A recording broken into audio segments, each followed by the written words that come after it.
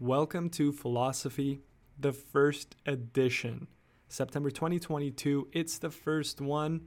It features 2 articles, Amber Heard and mortgages, and an article about abortion, along with 3 fun little squares at the bottom. I wanted to create a vocal edition so that if you were too lazy and you didn't want to use your eyes to read it, you can just listen to the podcast. Or if you want to follow along and have me read it to you, that's great too. Obviously, it's so hard to fit everything I want to say onto one piece of paper. So the podcast will have more asides, more stories, more coverage than the actual newsletter itself. But I think that's fun. Anyway, so the first one is Amber Heard and mortgages. I have a picture of Johnny Depp and Amber Heard from the trial. It's a screenshot from Google Images. I even put a little caption. It says, "Yep, I took a screenshot of this picture from the internet. I'm not a photographer, and I definitely wasn't at the trial in Florida to take one in person." Funny story. The trial wasn't in Florida. So, of course, I wasn't there. I sent this newsletter out and someone immediately they called me and they were like, "Hey, Sean, it wasn't in Florida and you said it was in Florida. It was in Virginia." I was like, well, it's too late to change that. Anyway, see, this is why the podcast is better. You can get a better, I don't know, you get what's right. Anyway, the caption goes on further. It says, "Additionally, these articles are meant for informational and entertainment purposes. Do not rely on these articles and always form your own opinion on all matters. If you disagree with my opinion, tell me why." Okay, so then we go back. Amber Heard and mortgages. Don't be like Heard. To convince us that Amber Heard really meant she donated $3.5 million to the Children's Hospital of Los Angeles by, quote, pledging the money, she gave the following analogy. It's like buying a house. You don't really pay $1 million, you just make monthly payments. So it's the same thing. Well, no. It's clear she doesn't know anything about mortgages, and I'm telling you this right now. It was at this point, that analogy, where I thought to myself, okay, Amber Heard doesn't know what she's talking about. So I guess the message in this newsletter is, and I do it too, I mean, I talk about things I don't know about all the time, but don't talk about something or make an analogy or try to prove your case in front of 12 people, in front of 12 jury members, if you don't know what you're talking about. Anyway, when you buy a home for, let's say, $1 million, I put a little fun fact here because I put $1MM. Sometimes people just put 1M, but the fun fact is million, like the word million is denoted by 2 little m's because the Roman numeral M means 1,000. So 2 of those letters together means that you multiply them. So 3M is really 3,000 and 3MM is 3 million. So if you find a house for 1M, buy it because it's only $1,000. Obviously, they probably won't let you buy it, but it's just a fun fact to know. Anyway, in quick sum, when you buy the $1 million house, you usually ask a lender to give the money to the seller for you.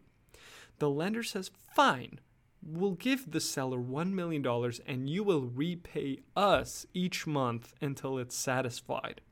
At that point, the lender protects its financial interest by placing a lien on your house, which tells the world that you owe money and that if you fail to make a payment, the lender will take your home, sell it, that's what a foreclosure is, and pay themselves back with the sale proceeds. On the other hand, when Heard doesn't make the donation, nobody's taking her home or her life or really anything else from her because there's no lien, there's no contract, there's no other obligation that forces her to make that pledge. So pledging, as Amber Heard defines it, is nothing like buying a home. Actually, it's probably the furthest thing away from buying a home, absent the fact that money exchanges hands. Okay, let's go to the second article. It's, did you know what happened with abortion? I put a little picture of, I think, a Cabbage Patch doll. that I thought was funny. I just saw it. I didn't want to put a real baby, obviously, with a little X through it. I'm just kidding. Oh, God. Anyway, it's holding like a little floaty and a shovel, just to give you an idea of, I guess, what happens with abortion. I don't know. Anyway, Roe v. Wade is the famous Supreme Court opinion that created a fundamental right to abortion. It basically said, yes, women, you can have an abortion. A fundamental right is pretty difficult to define. In fact, I did the worst in my constitutional law class in law school because of just how complicated this whole fundamental right concept is. But it's easiest to understand it as a right that's so unique to humankind that democracy, the political process, and the federal government shouldn't interfere with that right. Some examples of fundamental rights include the right to vote, the right to travel from one state to another state, and a right to privacy. Think about these rights. Should the federal government protect your right to vote, your privacy, and your right to travel from one state to another state? Absolutely. Imagine what would happen if the federal government didn't guarantee that.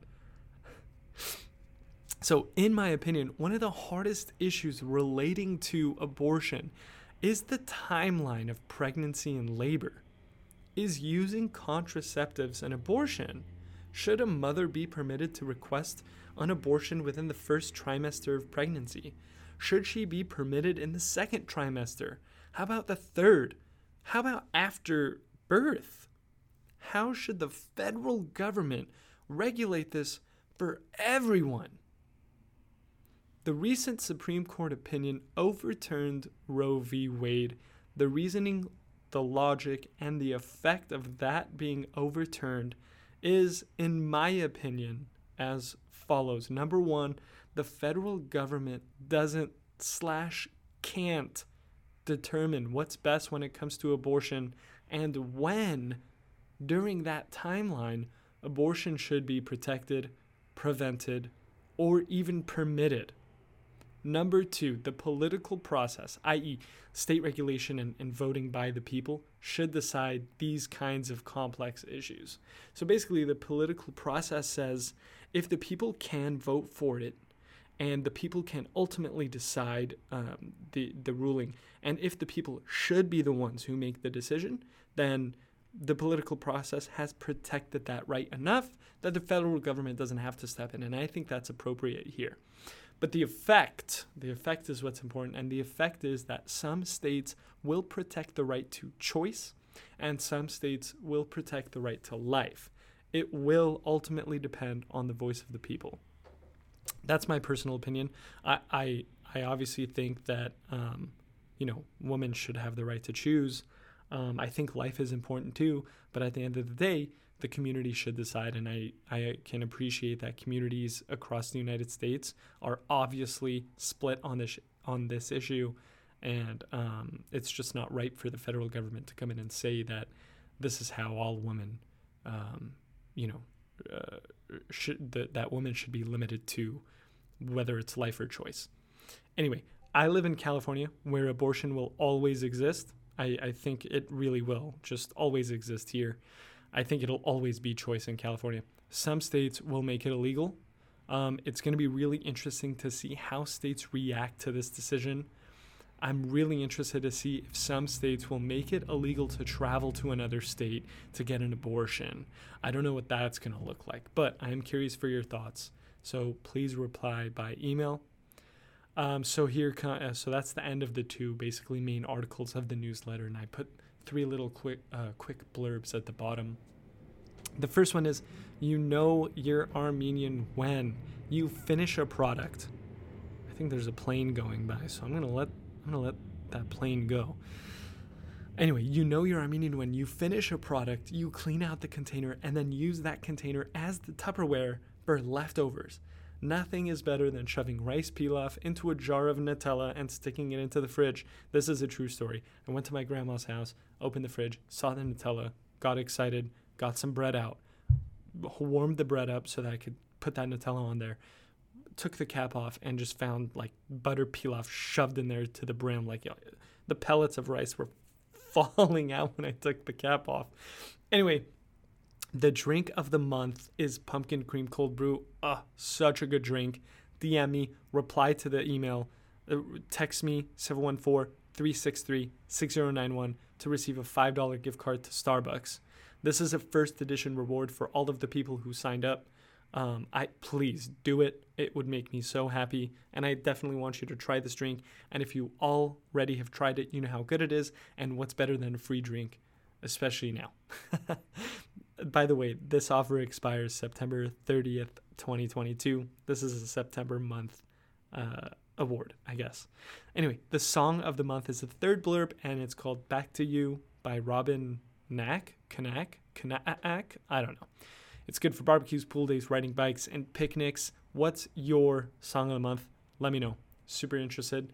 On the bottom, in the footer, I put Shant Ouzounian Esquire, my email, which is shant@ouzounianlaw.com, my phone number, and a quote that says, "Happiness is a smile away." I really believe that. You should too.